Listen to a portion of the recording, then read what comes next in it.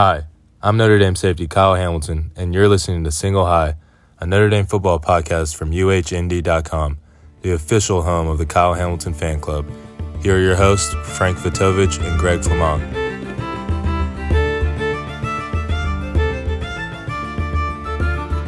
Welcome, everybody, to the latest edition of Single High, the Notre Dame football podcast presented by UHND.com and now introduced by All-American safety Kyle Hamilton.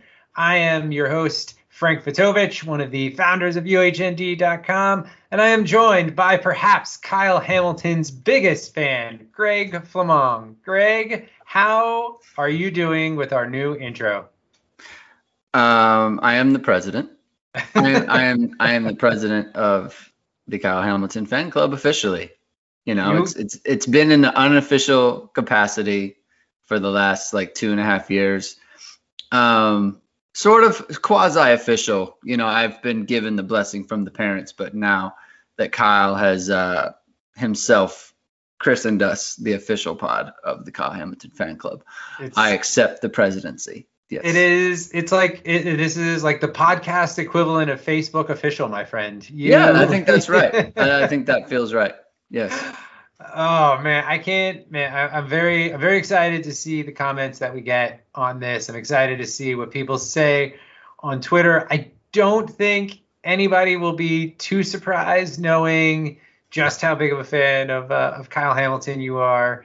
And I gotta say, I don't know if you had this in mind when you were spitballing ideas for the name of this podcast, and if you were just playing, some chess while I was playing checkers while we were setting this up by naming it Single High. But I mean, it could not have worked out any better. I don't think.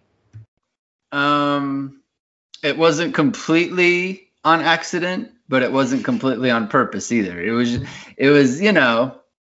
it's look, if we're going to be a Kyle supporting podcast, no matter what, right? I'm a safety. He's a safety. This is a pod that supports safeties. So no matter what, and what better to have the best safety there has ever been to rep the pod. The best that's ever. You're going ever now. I know I've seen you speak very, very, very highly of Sean Taylor in the past. Are you there at this point?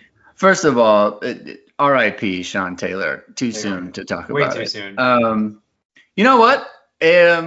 Kyle's the one whose name is on the pod, so yep. he gets the title. Wow. All right. Well, yeah. Hey, you know what? And speaking of safeties. And the secondary in general, a lot going on in the world of Notre Dame recruiting since we last podcasted.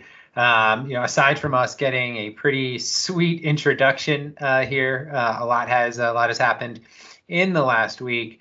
We're going to touch on that very briefly today, because today's main event, ladies and gentlemen, is a interview with Irish Sports Daily's columnist Jamie Umiyama, and I think columnist. I hope columnist is what I don't know. Reporter, beat reporter. Anyway, analyst extraordinaire. We've actually already recorded it, so very excited about it because it turned out to be an awesome discussion. With Jamie. So pretty, like I said, pretty excited to bring you guys that. Also, Greg, I can confirm that we can say, ladies and gentlemen on the pod, because according to our podcast statistics, 3% of our audience so far is female and 97% is male. So thank you, ladies. The best percent. Who are listening. Hopefully we can get, those numbers up as well. But I did kind of chuckle a little bit when I saw that. I was like, well, that's about right, I guess, and that's where we're at. We're also seeing a lot of new listeners come through on Apple Podcasts now that the powers that be that Apple, have decided to grace us, or allow us to grace them with our presence in Apple Podcasts. So on that note, if you aren't subscribing, subscribe to us on Spotify, on Apple Podcasts. We're on Google Podcasts.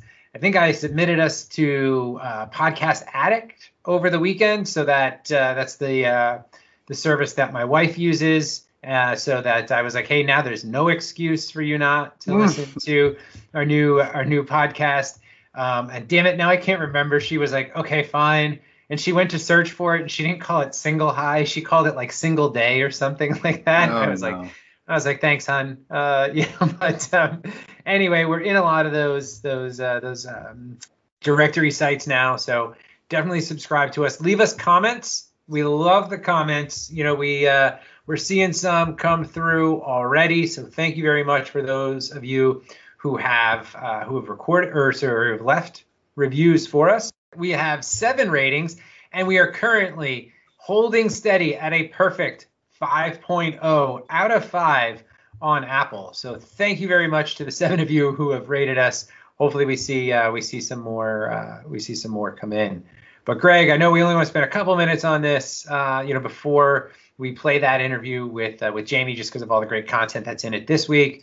But I have to bring it up because I saw you tweet it out. You've already said Jaden Bellamy, who's one of the 2 commitments Notre Dame picked up since we last spoke, along with cornerback Devin Moore. But you already said Jaden Bellamy, next Julian Love. So I figured I'd give you a minute here to just chat about the 2 new defensive backs that we picked up. I didn't say he was the next Julian Love. I said he does things similar in a way that Julian Love did them in high school. So he's a versatile guy. He can play all over the field. My kind of player, right? Similar to me. I feel like, and we can get into this we'll go in deep on the recruiting stuff on a later pod, but he's the kind of guy who is, I think, a safety put in a corner's body, and I can relate to that. So he's probably going to be one of my favorites because of that. So it's exciting pickup. Awesome. Yeah. And I also think Devin Moore, great pickup as well. Anytime you get a corner who's probably 6'2", I've seen him listed some places 6'3", some players 6'2". That's when he checks in at Notre Dame, it'll probably be like 6'1.5", or Notre Dame. I know Notre Dame's infamous for he's 6'1 and 7/8", or those very, very accurate heights. But I mean, anytime you get a cornerback with that kind of length, obviously it's a good thing for your secondary. Both kids had great offer lists. I know both might be 3-star, composite 3 stars right now. Wouldn't be surprised if that changes, for either of them, really. Specifically Moore, though, I think you're going to see Moore shoot up in the rankings by the end of his senior year. Same with Bellamy. I mean, Bellamy kind of played a little bit, maybe a little bit all over, for Bergen Catholic last year.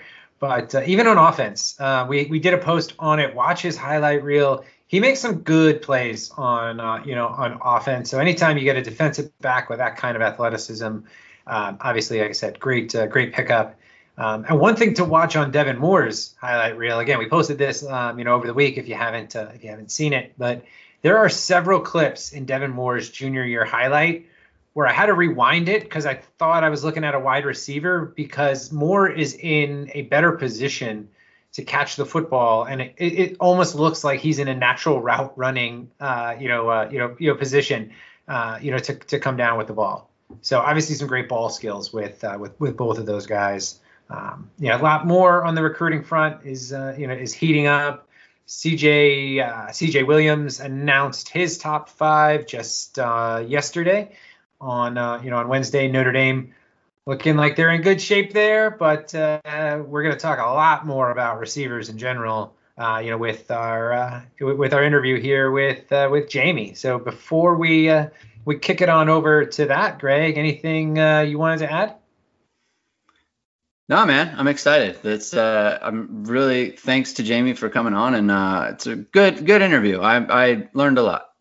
As did I. So without further ado, we are very excited to have our first guest on the Single High podcast here today.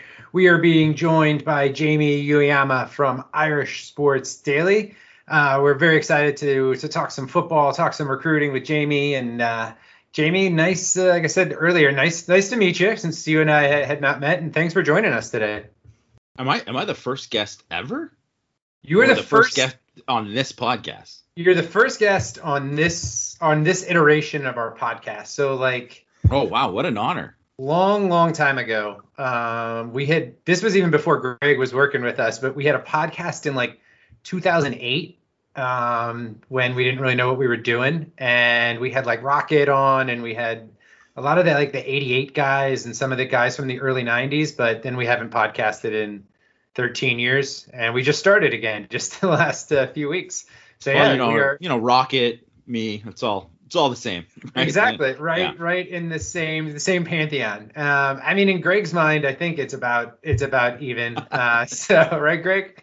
Oh yeah, for sure. I mean, with everything that Jamie's been putting out this kind of off season, and the things that we've been talking about, it all blends. So I had to reach out to Jamie and get him on, because he's the guy who thinks like I do, but he actually puts work and research into supporting his points, where I just send out some tweets.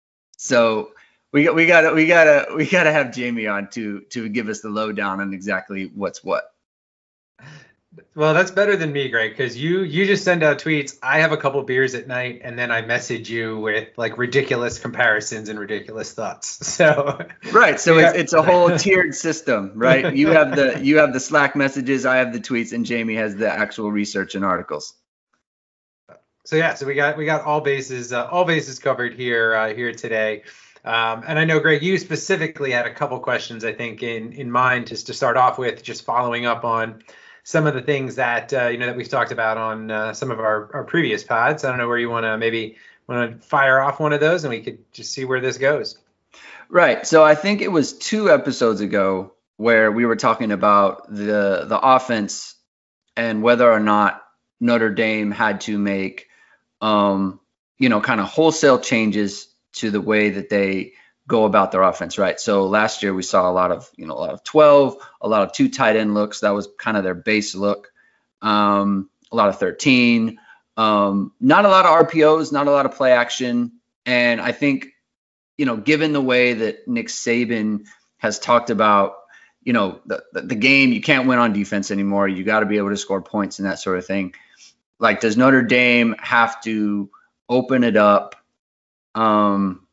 Much like kind of LSU did in 2019, the way that Alabama did last year, kind of more like an Oklahoma thing. So I was wondering how Jamie felt about that, just in terms of like the sustainability of the way Notre Dame's playing offense right now. Well, I have to say that I don't think playing I think you can be explosive out of playing with 2 tight ends. I think you can be exposed to playing with 3 tight ends selectively, right? I think that's something that is possible. And I do think that, as Notre Dame, at how they were built last year, specifically, that was the way they were built last year. That's what Tommy Rees, offense coordinator Tommy Rees inherited.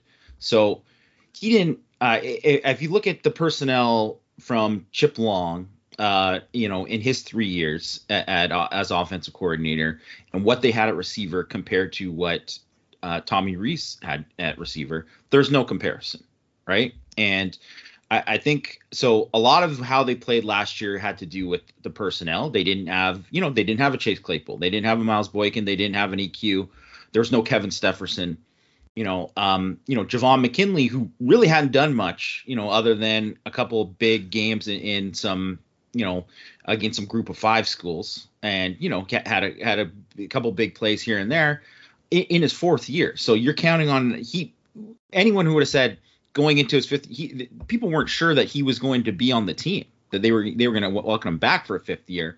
And, they obviously picked up Ben Skoranek, but wasn't like he put up monster numbers at Northwestern, and he was fine. And then Avery Davis obviously was a guy who bounced around a ton of positions. Those are the top 3 receivers. So I think you look at how that is, and you can't, and you'd say just personnel wise, they can't stay like that and expect to score enough points to beat Alabama, to beat Clemson consistently, right? You can't have that as your personnel group, and that's why. And it comes back to recruiting. I'm sure we'll get back to it later, but I think in terms of going back to what Nick Saban and how he has approached it, and he knows as a defensive coach what gave him the most problems, and how the rules are set up in college football it is greatly advantageous to the offense to take advantage of being able to call a running play and then yet still being able to throw the football. So, RPOs, run pass option plays, having linemen 3 yards down the field. And I mean, there's linemen who are 4 yards, 5 yards down the field. They're not calling it. Like, you rarely ever see it. I think there was like an Alex Bars play in against Wake Forest in 2018, and that was the only time when Notre Dame was running RPOs that I can remember them ever calling it, right? And you just don't see it very often.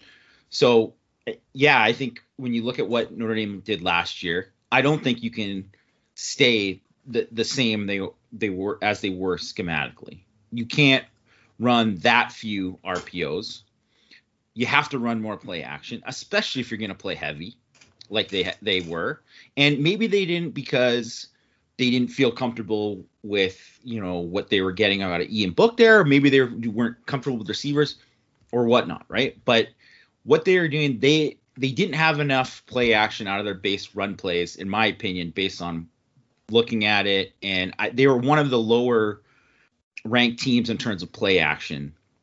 Like the high play action teams are like almost like, 45 to 50% play action, right? And a lot of that is RPOs and all that mixed in, and they count that as play action too. But Notre Dame is around low 20s, and it was higher earlier under Chip Long. I think it was like 31% in 2017.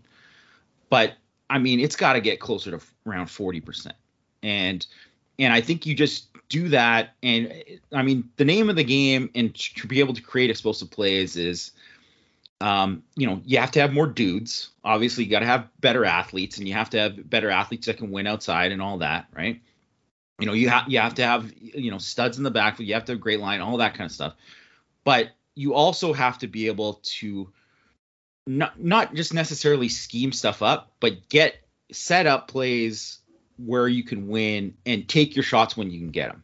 And whether that is, taking a shot down the field or setting up something after the catch, that's what you got to do. And I think if you ask Tommy Rees, he'd probably say the same thing. They need to be more explosive and do that thing. And I think, it's only the spring game. You don't want to overreact to the blue gold game, whatever, but they ran a lot more play action. They hit the tight ends down the seam a lot more in that game. They took a lot more shots, obviously, with Lawrence Keys out of the slot. And that's the kind of thing that I think you would need to do in order to be more explosive, in addition to, improving the personnel. And by the way, just not to go off on a tangent, but when they will call a legal man downfield, since you mentioned that, offensive linemen are 5 yards down the field, it'll be like in Tallahassee at a critical play. Notre Dame will have converted a 4th and goal, or a 4th and 5, 4th and 6. And that's when the flag will come out on Notre Dame, just like it did 7 years ago. I had to think of how long ago. But Greg, you looked like you had some follow-ups there. I saw some head nodding as you were listening along. Yeah. So Jamie has written about the lack of play action last year, and I think for me, that was even more than the RPOs. I think that was the most baffling thing that they didn't do last year, because if you're going to be such a run heavy team, and you're so obviously a run heavy team, like Jamie, you said 40%. I would have been fine with like 60, 70% of just play action, because everything can be based on the thing that you do best and the thing that you want to do best. And Tommy Rees is never going to tell us why or, what it was. And last year was such a unique year from a preparation standpoint. You have no install in the spring. You had players get hurt. I mean, we're talking about, Jamie, you mentioned there's no Claypool or Boykin or EQ. They didn't have their top 2 receivers last year. And, you know, at some point, I think, you know, when those guys get hurt and, you know, fans, whether it be on, you know, message boards or Twitter or whatever, you know, fans kind of make a big deal. It's like, oh, this is a big problem. And it's not that Notre Dame can't figure it out. It's they can figure it out. They did figure it out. They went 10-0. They were number 2 in the nation. But at some point, that sort of thing is going to catch up with you. And it caught up with them in the championship rounds, as it has in the past. And I think that's what's hard for people to reconcile is, like, it caught up with them last year in the championship rounds, but they had Claypool and Boykin in 2018, and there was kind of the same result. So there's a little bit of it, just like I think fans are kind of tired of hearing about, you know, the lack of I guess personnel when, you know, you had personnel at other times and it didn't work out. I mean, it's hard to compare seasons, right? It's hard to compare 2018 with a different offensive coordinator and a different line, just like a totally different situation from, you know, 2020 with Tommy. I do think that people are kind of overrating what the offense looked like last year in terms of, like, that's how Tommy Rees wants to play. And I don't know that we know big time. I think that is a gross overreaction. And sorry to interrupt you. It's okay. No. Yeah, that to me is completely ignoring not only just the personnel on the team last year, but also what Tommy Rees has kind of said and what Brian Kelly has said is, I mean, and everyone is I've get angry at some of the there's some people out there that are, you know, I'd say a vocal minority talking about how Notre Dame had to, they should have done this against Alabama and that and this. And it's like, but if you ask most, you know, offensive coordinators in that game and what they had to do in order to have a shot at beating Alabama, they played it how they had to play it. And they played it what was to the strengths of their team. And it just so happens that when you go big and they can go big and go heavy and dominate other teams, well, you can't really do that with Alabama because they have the personnel to match you, right? So, and so Notre Dame was supposed to go 5 wide. Well, who are going to be the 5 wide? You know, like they didn't have that.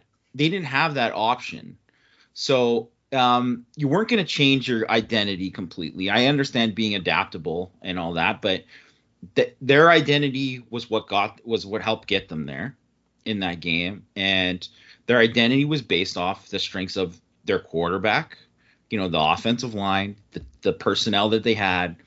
And I don't think if Kevin Austin and Braden Lenzy, if Braden Lenzy's, you know, healthy hamstring the whole year, if Kevin Austin's healthy the whole year, I think the offense looks a lot different. I think it looks a lot different. And I'm sure that this year's offense, you know, especially minus Tommy Tremble, because to me, Tommy Tremble allowed them to be how they were in terms of playing that multiple with the tight ends and all they did with the running game. He's such a Swiss Army knife.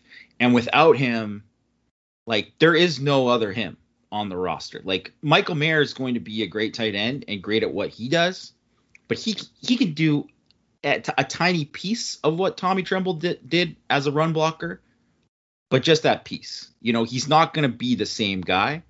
So if anyone thinks that this is how they're going to try to, you know, square peg round hole, that's not Tommy Rees. You know, that I don't even think that's not most coaches in college football, but I would say that's definitely not Tommy Rees from everything he has said this offseason.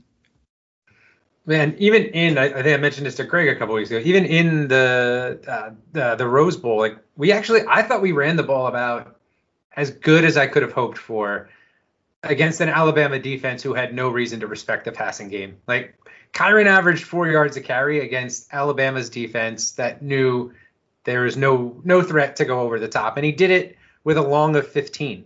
So it wasn't like he ripped off a 60-yarder and then the rest of the run, you know, his average was inflated, from that. But why do you think it was then, like, knowing kind of what the personnel were last year, Why do you think, or the play action percentage was so low, and it was only in the 20s? Since, I mean, Ian could run. Everybody knows that Ian was, and that's been some fans' concern this year, is that Cone, assuming he starts, doesn't have the ability to run like Book did.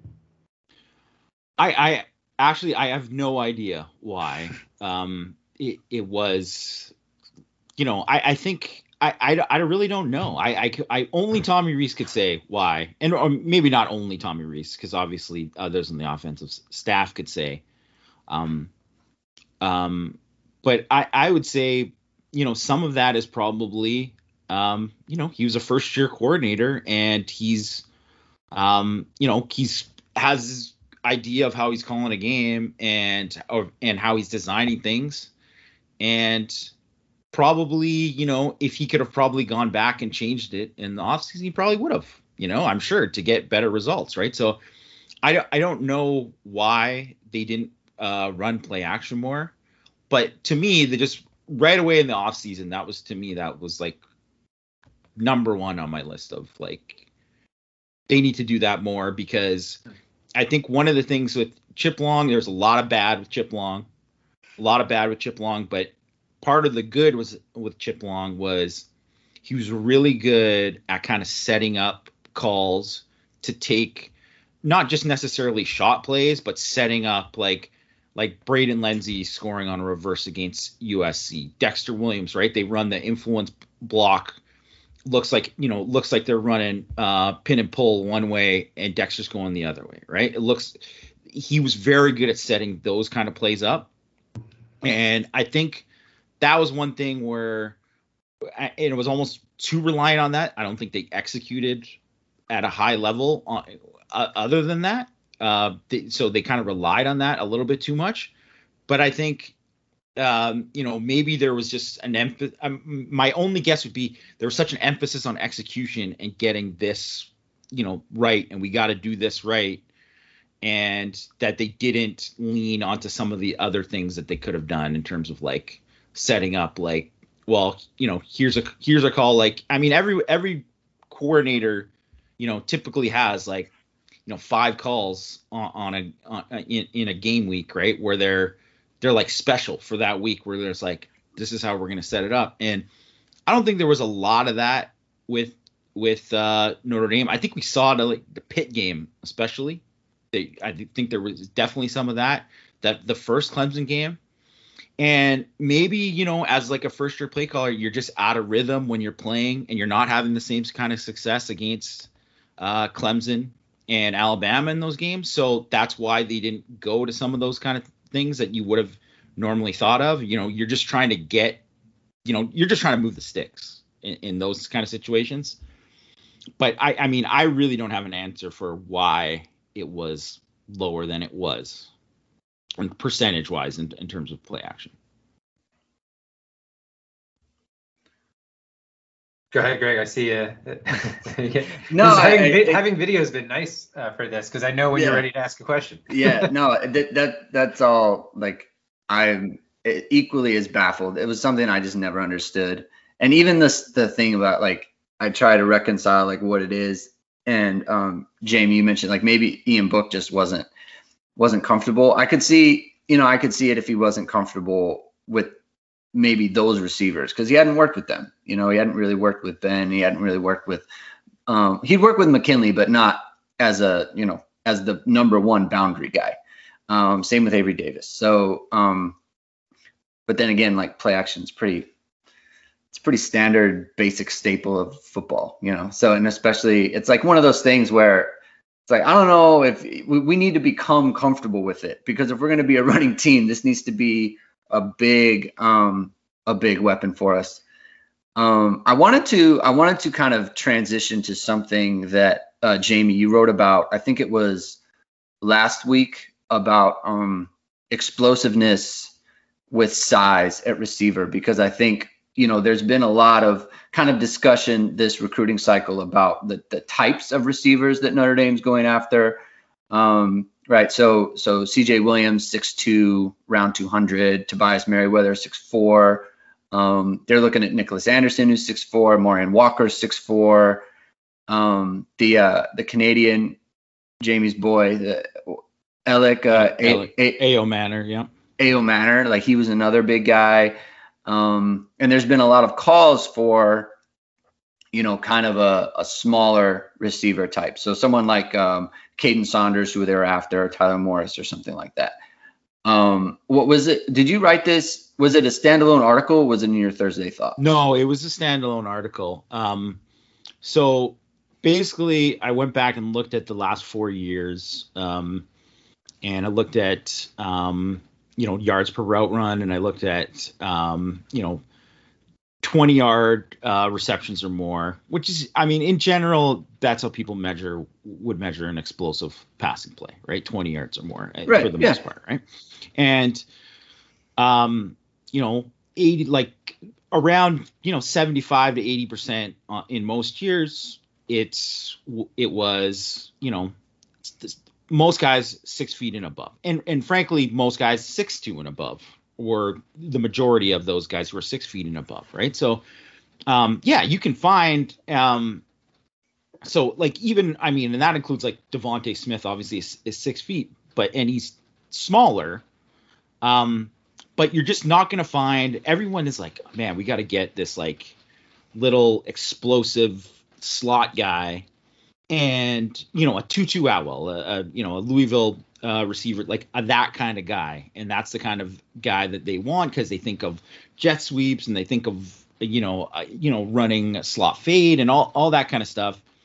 And it's not like you don't want those guys. You want those guys, but unless that guy runs a 4.3 or, around 4.4 or lower, like that's not a guy you really want. In terms of getting explosive plays, you can find really good production from those guys, but you don't, this idea that you have to get a smaller body type, and smaller means quicker, it means more explosive, that's not based on reality. That's not what there is.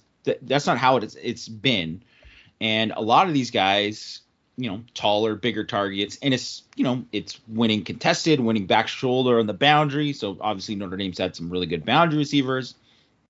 It's, being able to go up over top guys, but it's also look at Claypool and Boykin and look how they ran big, fast guys. Like, and I wrote way back this, and this was something, I can't remember when it was, but it was earlier in the year, about how Clemson in that 2018 game really took advantage of putting, Justin Ross and T. Higgins on the same side, right? And playing those, 2 6'4" guys there. And Notre Dame did something very similar in 2019 when they had Cole Kmet would line up in the slot and they would have Chase Claypool outside. They'd run 4 verts. And if teams were playing single high, well, they have to respect Cole down the seam. And if they don't, and if they shade to Claypool too much, well, then they're going to get burned down the seam by Kmet. And if they respect that too much, then Claypool's one-on-one on the outside, and he's going to either run by or jump over top of or whatever. And we know that Ian Book, not the most accurate deep ball thrower, but he just pretty much has to throw it up and give Claypool a shot in those situations. And Claypool won those a ton in 2019, right? So I think that is kind of where I think what you want to have the ability to, get vertical, but also, win contested, right? And so, and unless you have Golden Tate or Steve Smith or a DJ Moore, former Maryland guys at Carolina right now, you have one of those guys who's like equally explosive, great after the catch, and also somehow, even though for a short guy is a ridiculous jump ball receiver, then, you'd probably shade toward getting the 6'3" guy, because those guys those are the guys who are making the big plays in college football right now. And I had kind of tweeted about, just like, I remember just thinking about it, because, when people are talking about the receivers, the type of the receivers they're recruiting, I just think like the one season where I felt like, man, this passing game is super explosive was the 05 team. And that was 6'4" Samardzija, 6'5" Stovall. And then they wanted to have Rema McKnight at 6'2", and they wanted him in the slot. And, you know, Rema McKnight ended up getting hurt, but had he not, I mean, that team would have been, I mean, that's kind of the blueprint, in my opinion. And that was before any of this, they were doing it before anyone, really. Yeah. Yeah. And it makes me think of guys like CJ Williams, who they're looking at now, and who, you know, Notre Dame is, you know, reportedly in a good spot for. And he talked about, you know, they like him in the slot as like a Keenan Allen type. And I think that goes to kind of what you wrote about, and, you know, what we're talking about is you get a guy like him who, you know, is a good route runner. His speed is improving. I got to tell you, you know, the track times, 48.8 is not nothing in the 400, friends. So that's that intrigues me a lot more about him. But just that idea of going big and leaning into the size, especially with the way that they, you know, recruit on the offensive line.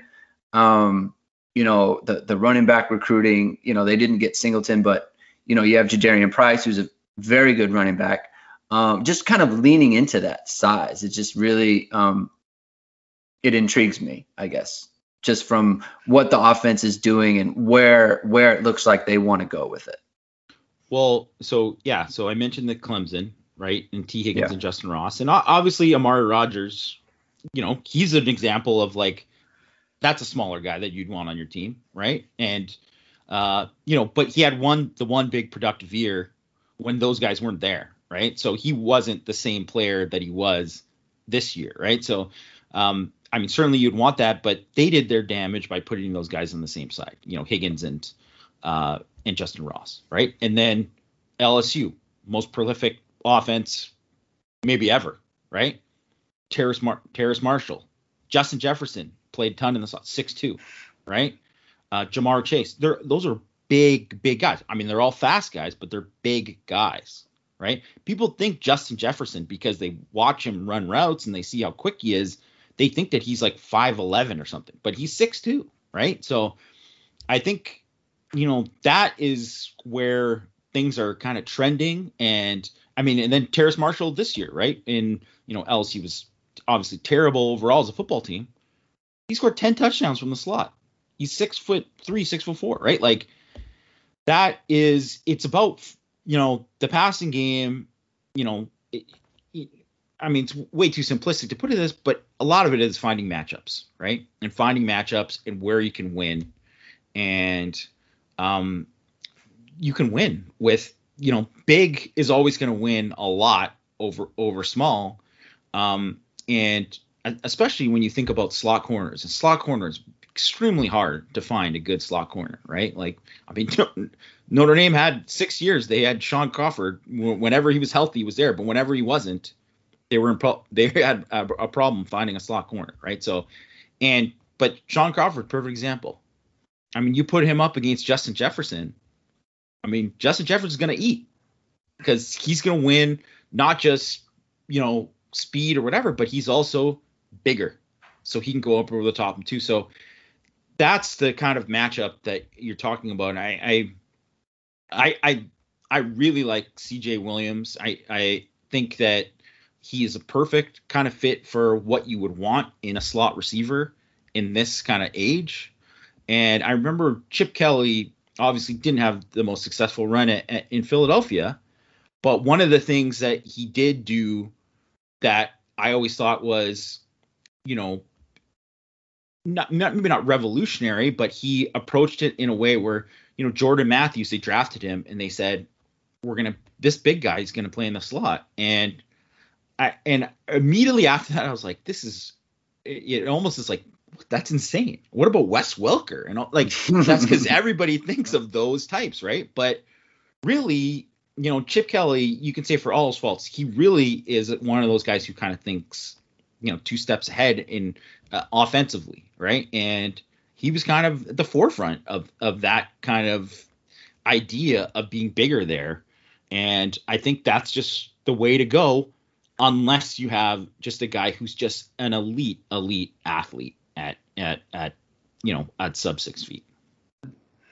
You're speaking my language there, bringing up the Jordan Matthews, Chip Kelly connection as a. I knew you're a Philly guy, so yeah. I love it. I was actually even going to mention too. The mentions of Jefferson are still painful, since the Eagles now were the only team that didn't look at Jefferson as an explosive receiver, and so Jalen Reagor over Mr. Jefferson. But and I mean, even still, I think even I can remember back to those Chip Kelly days, which I tried to block out. I think they even tried, they had Riley Cooper on the outside, who was, the big guy, like, what was he, 6'4" or whatever. And then with Matthews on the inside, and then they put Deshaun Jackson on the outside as a little guy, which was an interesting pairing. But yeah, it worked well for a little while. But and it's also been very fun seeing Greg come around on CJ Williams as his track times have been released. Because I do remember a few messages like, I don't know about this track time when the first one came out, and then like the next one came out and he's like, well, that's better. And then like the most recent, he was like, I'm all in. Yeah. Let's go. So I guess let's assume perfect world here. Notre Dame lands CJ to pair him with Walker. And then we'll stay in the perfect world, even though we know it hasn't been perfect the last few weeks, but that Merriweather comes on board too. Do you think then Notre Dame needs fourth receiver in this class? And if so, what would be like an ideal fourth type receiver to complement those three? 100% they need a fourth receiver in the class. I just think, if you look at obviously what the classes that they've missed on, right? And, they don't have a receiver from I think it was the 2019 class, based because, Cam Hart switched and Kendall Ramon's out now. So, and then you got one from the Jordan Johnson, Jay Brunel, Xavier Watts is the only guy left, right? So I just think they need the numbers there. So you would take that. And I know they obviously have an offer out to Xavier Bradshaw, who, I think that he's the guy that a lot of Notre Dame fans like, because they think, oh, here's this small guy who's explosive.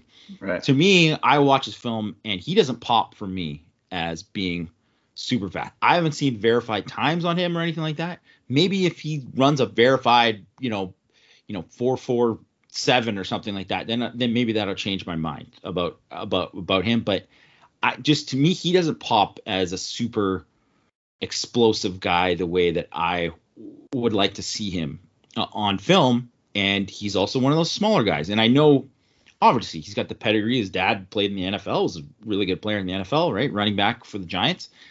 But to me, I would much rather they lean towards getting a bigger guy. So Ayo Manor, I'm questions about him because there's just not a lot of film on him, right? And it's not his fault. It's just he's one of those pandemic kids in terms of, Massachusetts, him transferring into a school in Massachusetts and then not really having a full season. And, but he worked out at camp, and he's another guy. Unreal track times for a guy his size, right? 6'3", 215, and you run a sub 1100 meters.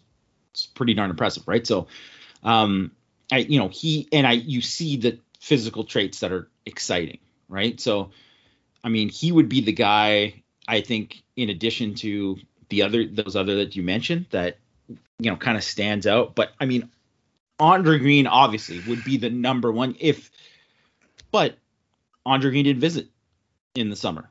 He didn't visit in the summer. He's apparently going to visit in October. I don't know for sure if I don't think it was because Notre Dame wasn't high on him. Is what I would is how I would put it with why he didn't visit in the summer. So it's not like they were waiting to see the other guys. I think there's some other things there that were leading to him not to visit at that time. So, but I don't know. I mean, things change so quickly. I think people always think that, oh yeah, like the guys who are on the board right now, this is the board. Well, the board's going to change again because a lot of people who had the spring seasons where they maybe only played 5 games. What if you're hurt for 2 of those games, right? There's going to be guys who blow up, and way more guys this year that blow up in their senior year that they need to kind of look out for. The camp season was not a typical camp season, so they didn't get as many evaluations as they probably would have wanted. Guys didn't compete at some of these as many camps as they normally would have, so guys who maybe would have blown up didn't get to blow up really at the same rate that they would have. So there's going to be some other names on there that emerge. I definitely think that, I mean, if ideal world, just from a talent perspective, they get CJ Williams, Andre Green, Tobias Merriweather. I mean, that's a heck of a class, right? But I don't know how likely that is to happen with Green. And you'll have to kind of wait till the fall to kind of see more if that is going to be a possibility. But, I think A.O. Manor is one of these guys too, who if all of a sudden he became this guy who was like really like his ranking shot way up, similar to Amorian Walker, who missed, almost all of his junior season, you kind of feel more comfortable if you had only one of those guys in the class. But I mean, if you get two guys who are like, Amorian Walker ran a 4.41 at Alabama's camp. I mean, you want to get those kind of big, fast guys like that. So watching the change in reaction from Notre Dame fans on Walker has also been hilarious. From why did we take this guy to now it's all, well, he's gonna obviously decommit because LSU and Alabama and everybody else is recruiting him. So that has been just a lot of fun to watch the 180 that has happened within Notre Dame fans for Walker. Yeah. And no better example of the board changing than last cycle. I mean, who in the summer of 2020 knew Audric Estime's name? Besides Recruitniks, and the same thing with Kari G. So, I think in terms of just like recruiting, I think we know they want Williams and Merriweather. You got to get those 2 guys. Just for, they've been after them for a long time. I mean, just from like time spent, like you have identified them regardless of what I think about them. Like Notre Dame identified them as targets that they want. You really need to get them. And then like Jamie said, then you can go to the fall, see if someone, blows up, or if something happens with Andre Green. Maybe, like you said, maybe Xavier Bradshaw, maybe he runs some times his game on tape shows, something different. Jamie, you wrote something today.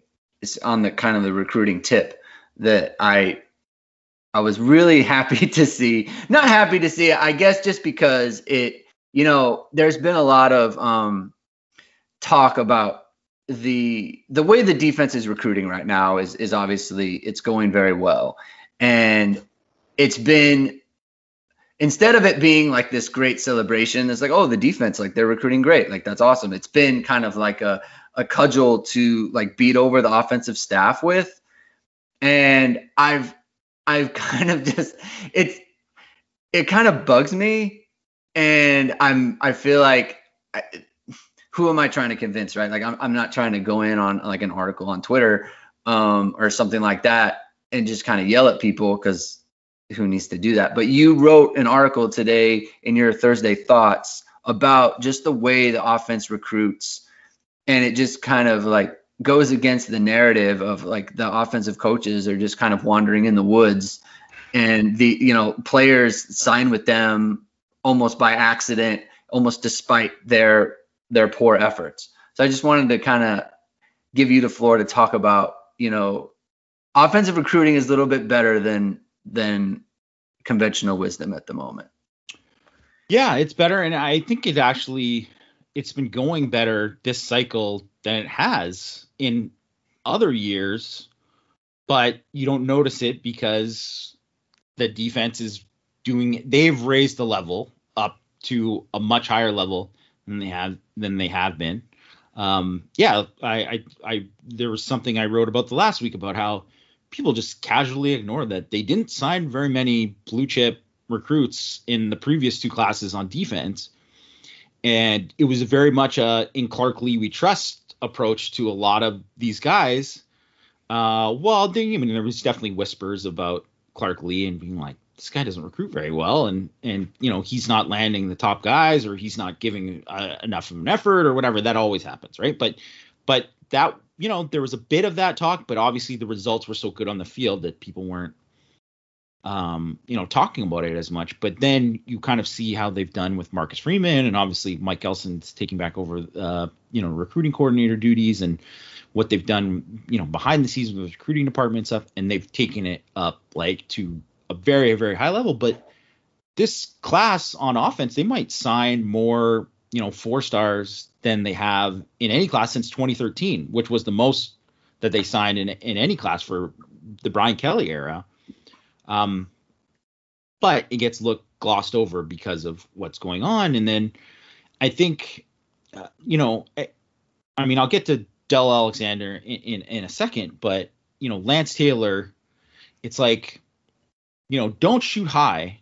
Don't set expectations high, because if he had just said Jadarian Price was our number 1 guy, and then they got him and they said, we're taking 1 back in the class, people would have been fine, right? I think most people would have been fine.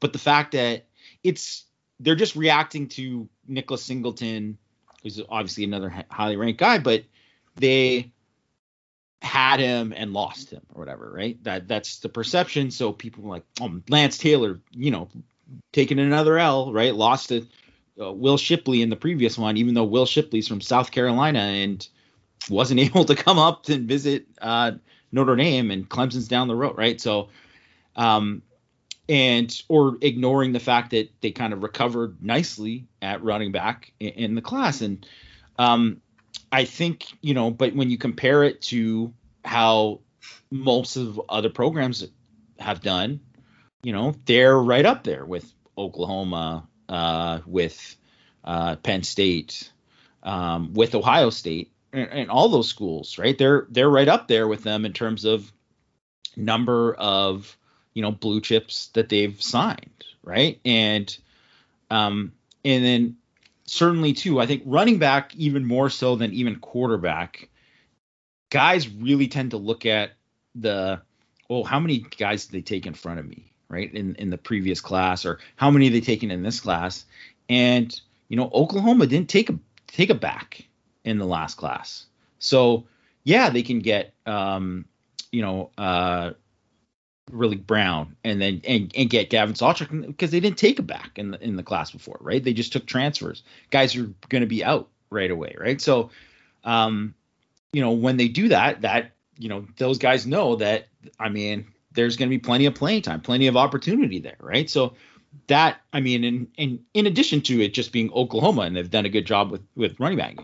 Same thing with Penn State and what they took, right? And they know if the guy, if they only took a 3-star in the last class, like these guys know that they pay attention to the depth charts. And so I think Lance Taylor has kind of, I think you could say, it's not to say that he couldn't do better, because you want to land Singleton, you want to land Will Shipley. But, considering how they've done and who they have landed, people are just ignoring that fact, right? And really when it's very comparable, right? And obviously Chris Tyree as well, right? As part of it, and they're judging it like they're looking at like recruiting before he got there too. And all of a sudden he gets lumped in, and it's not fair to him, right? And it's just like, if you look at Jeff Quinn on offense, like Jeff Quinn, and judging him based on how guys have developed, whatever, that's a completely other topic. But just as a recruiter, and a lot of people had a lot of questions about him as a recruiter. And he's been dynamite. He's been really, really good. They recruit as well as anyone outside of Georgia and Alabama. he's right there. They recruit. Ohio State lands a lot of, top 100 kids and 4-star kids, and he signed the exact same amount as them, even though he came in late in that 2018 class and, inherited 3-star kids that he didn't recruit. Right. So, Right. So he probably would have been up on Ohio State. I'm going to say 100% he would have been, because Harry Hiestand was checked out as a recruiter in the last year, right? So that, he is recruited at an elite level and a lot better. And Mario Cristobal, ton of credit for what he's done at Oregon and all the, the studs that he's landed on the offensive line. He landed the exact same amount of top 100 kids and the exact same amount of 4-stars as Jeff Quinn. But you never hear, man, that Jeff Quinn, him and Mario Cristobal killing it. You never hear anything about it. But really, results and based on, rankings and all that, and they do matter. Stars do matter in the long run. It's just statistically they do. And he's recruited up with them. Now, Del Alexander is the other option. It's not he hasn't recruited horribly, right? I think people react like everything's the end of the world. They lose Nicholas Anderson, who would have been at best the third best receiver in the class, and that is seen as horrible, right? And Del Alexander doing terrible again, but really he's done fine, with his recruiting. But the problem is that Ohio State, LSU, Oklahoma, Alabama, all these other schools are recruiting like elite, like close to double digits, top 100 kids. Like he's from Dell since his first recruiting cycle in 2018, he signed 2 top 100 kids, right? Kevin Austin and Jordan Johnson. Well, Jordan Johnson is out, right? And that's not necessarily Dell's fault, but I'm just saying that he's out. So that's one less guy. And obviously Kevin Austin has been hurt and suspended and all that, right? Well, when you only sign 2, there's just less margin for error there. And so if, LSU signed 6, well, they can have 2 guys that didn't work out like that, because even if only 2 other of the other 4 that are left over end up being studs, that's still like much better than Notre Dame, because they have that. Well, Ohio State's 10 top 100 kids at receiver in the last 4 cycles. Like, how do you compete with you? That's who you're competing with, right? Clemson, they have 6 guys, but then they also have signed more, like, every one of them have signed a dozen 4-stars, and Notre Dame has signed 8 4-stars, right? So in general too, I think recruiting rankings are more accurate with receivers and defensive backs than they are for any other positions, because there's way more evaluation opportunities because of 7-on-7 and all that. And you can see a lot of things there, and you get to see these guys in person, rather than, it's hard for a linebacker to shine in 7-on-7. It's hard for a running back to shine. Some of the old lineman camps, when they're just doing one, you can see some stuff, but it's not the same as evaluating them on film or in person. It's much different, right? And then obviously too, the physical development is so much greater for those linemen especially, right? So that's different. So receiver in general, you're going to want the guys who are 4-stars, the guys who are top 100 kids. Those guys are going to end up being pretty good players a lot of the time, or more of the time than some of the other guys. So you want to land more of them. And Notre Dame hasn't landed. So you can understand there should be a lot of pressure on Del Alexander, because if you look at Jeff Quinn compared to who he's recruiting against, and Lance Taylor compared to who he's recruiting against, since both those guys have been on the staff, they're right up there with the guys. They're competing at a level. They're recruiting at a level that's, Jeff Quinn, top 3 level, right? Lance Taylor, at least a top 10 level in terms of running back, right? In terms of what they're doing. And, Del Alexander, it's, probably like top 20 level, But the difference is that the top 5 or 6 are like so much further ahead. And when it comes back to what we were talking about in all this too with the personnel is, I mean, it's a lot easier to call plays, and you look like a genius coordinator when you're throwing it to, you got 2 or 3 Claypools on your at your receiver core, right? And that's what a lot of these teams have, right? So, and that's what Notre Dame hasn't had. They've always, and I think in a lot of those games too, and I know I've written this a bunch of times, talked about it a bunch of times on Power Hour and everything, that Notre Dame, especially in those games like against Georgia, where, I mean, Georgia should be running the floor should be destroying Notre Dame based on how they recruit compared to how Notre Dame. Right. So you look at those games in retrospect and you say, well, obviously Brian Kelly and his staff, they did a great job in those games because, those are 1-score games. Like, you lose by 1 point in the one game, but really Georgia has a far greater talent level, and they have more of those like 5-star playmakers. They always had just that one. Not even just that one thing. So, that I can't remember if it was Terry Godwin who made that catch. Yeah, the one-handed catch right? against Julian Love. So, yeah, and it wasn't like Terry Godwin didn't do anything else in that game, but he did that, right? Right. It was an amazing catch. 5-star player, right? Oh. So, and you know what? He didn't end up being a stud in the NFL or anything like that. But I mean, when you have guys capable of making just that one play, that matters. And in those games, so especially if you look at the next game at Georgia, Cole Kmet, awesome in that game. Great in that game. You're like, wow, Cole Kmet, obviously his first healthy game of that year. You're like, wow, this guy's going to be a stud. He's one of the best tight ends in the nation. Chase Claypool, great in that game, right? Stud, whatever, right? Like those guys. And then you just look at Georgia and where they were, and DeAndre Swift, even though Notre Dame did a pretty good job against them, he just broke enough tackles in that game where it's just like, wow, this guy just made a difference in that game.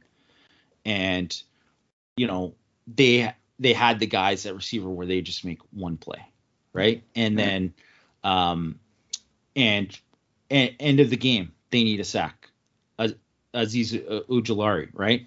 Who not many people knew about at that time, but if they watched him on film before the game, the guy was awesome. Like he was but he was another really highly recruited guy who was just like, he's one of the best pass rushers in the draft this year. Like that's, what Notre Dame was missing is they always had that just one extra guy. And if Kyron Williams was the Kyron Williams of the year before, and maybe they didn't even try to run the ball in that game. Maybe if they did, that's the kind of thing could make a difference in a 1-point game. So that's why when people say like, I don't really pay attention to stars and whatever and all that. Well, it ends up mattering in those games. Right. Or if they had Kevin Austin. Absolutely. Even 18 Clemson. Poor Dante Vaughn. Actually, his coverage wasn't bad. The kid got roasted because he just got a couple of ridiculous catches made on him. But that's a 5-star. Even though he's right. Yeah. But he was right there. And in most of the cases where he got burned that game, he wasn't like he just got destroyed. He was, Ambrose Wooden close to making plays on those passes. Well, and so in that game specifically too, and obviously when Love went out, that was what turned the game flipped, right? When he went out, and the 2017 class, right? And obviously 2016 class had a lot to do with it, but Paulson Adebo was supposed to be in that class. Well, he would have been the guy who came in there, and I don't know, maybe he's getting toasted too, right? Mm. Or maybe he's making a couple plays and keeping Notre Dame in the game, right? So, and that's why it matters, right? Is because all of a sudden, and it just takes one injury to do that. Or that 2018 defense, a great defense. Obviously, Jerry Tillery was fantastic. Obviously, became a first-round pick. But he hurt his shoulder, played the back half of the year he was playing with one shoulder basically. But they didn't have the depth there to say like, well, not that he could sit out a game or anything like that, but to say like, well, we're going to have another guy who can play at a really high level there. And at that time they didn't, right? Because I mean, Myron Tagovailoa got hurt at the beginning of the year. He missed out. Maybe he would have been a guy who helped out a lot. And they played Jason Adenola as a freshman. He was not the same player that he is now. And, and that's why, you can't, when you miss on certain years or whatever, it comes back to bite you. So it's always in those situations, I'm very, very, it's important. It's important to land these guys. And that's why too. And that's why I totally empathize with anyone who's like, well, Notre Dame is, they missed out on this guy, whatever, because sometimes it does matter. Right. Yeah. But then at the same time, I think you have to look at it from those. You can't just always be reactionary and look at it like, not signing a corner in 2017, bad, right? Terrible. Right. But, if they lose out on one guy there, if they ended up signing, they'd lose out on Debo, but they did sign Elijah Hicks and Thomas Graham. That's fine. You can be okay. It's just, you just have to, there has to be some kind of, it has to be all at a similar level, because you can't have any just like glaring holes, because the glaring holes come back to bite you. Well, I know we're coming up on an hour, and I know Greg probably has a list of questions he would still like to ask you, Jamie. But any parting questions, Greg? No, I just think this is what I like about Jamie, because he's always on the same wavelength as me, but he just says it in a much more intelligent way. It's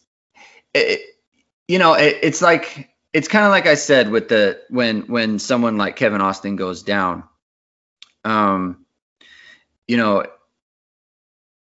Jamie said, it matters, but it doesn't. It matters in the sense that, like, man, this is gonna bite you at some point, and it will. And it's the same thing with like Nicholas Singleton. I think is a good example of this, where in terms of the running back room, it's I don't want to say acceptable, but the running back room is good. And I know Jamie thinks a lot of Jadarian Price, and I think a lot of Jadarian Price, and they have good backs, and they're gonna have a good running game. This doesn't preclude them from having a good running situation. At the same time, you need guys like him.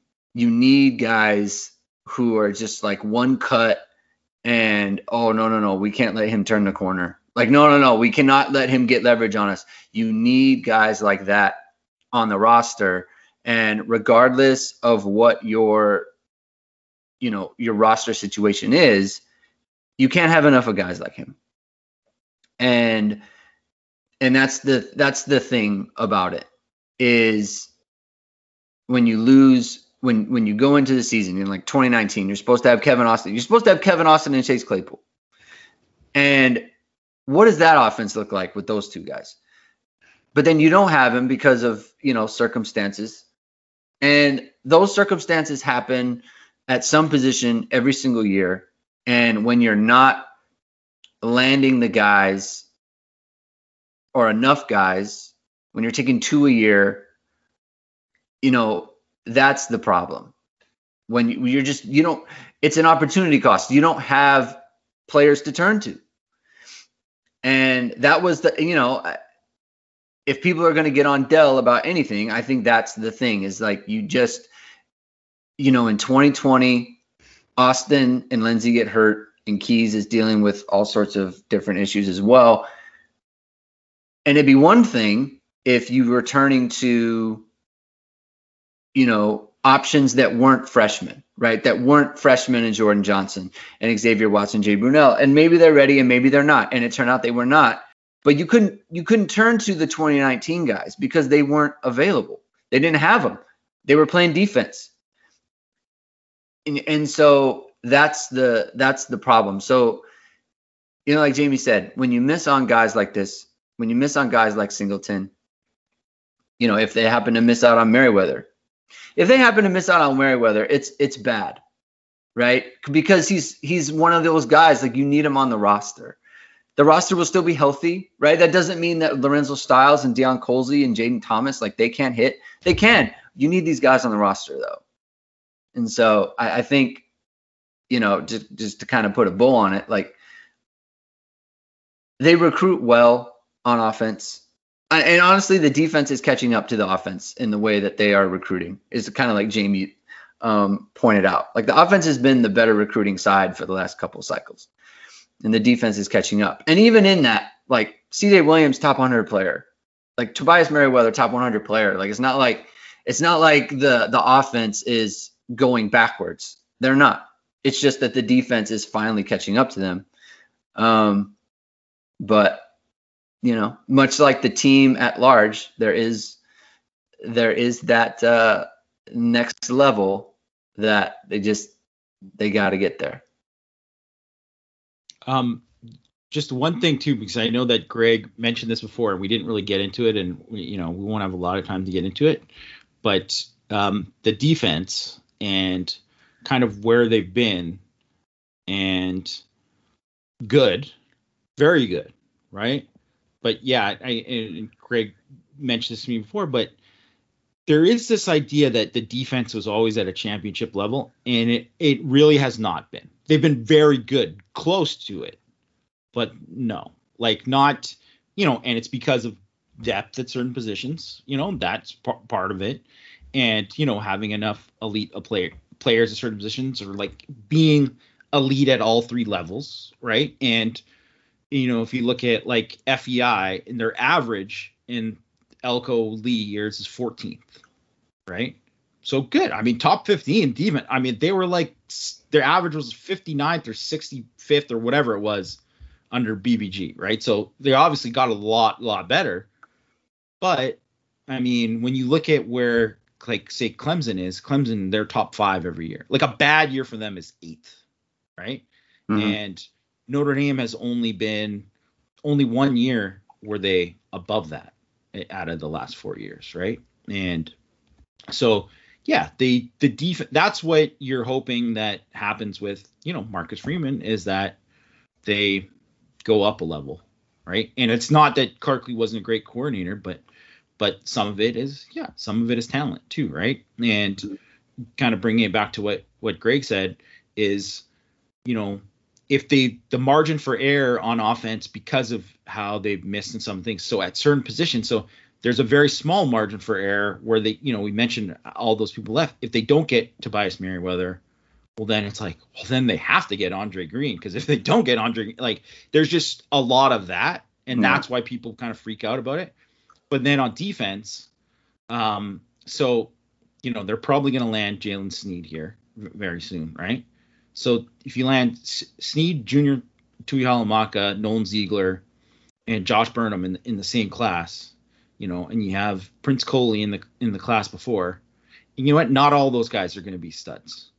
That's just how it is. There's only a certain amount of guys that get on the field, but that's enough guys that if one guy misses or one guy has bad injury luck or whatever, you're going to be fine. And that's what you just want to do, is you want to just stack on stack on stack, and then that deals with not only just depth or whatever, but it you're going to hit, because it's enough times to be really good, and that's like what it really kind of comes down to, recruiting every position. And that's why they've always been good on the offensive line, because even when they've been like not good by Notre Dame standards, they're still like considered good by everyone else in college football, because there's a lot of incompetent offensive line play out there, especially, I mean, we saw a lot in the ACC last year, but Notre Dame will never ever be bad to that kind of level of some of those teams, because they just recruit too well. They land too many good guys, right? So they're just always going to be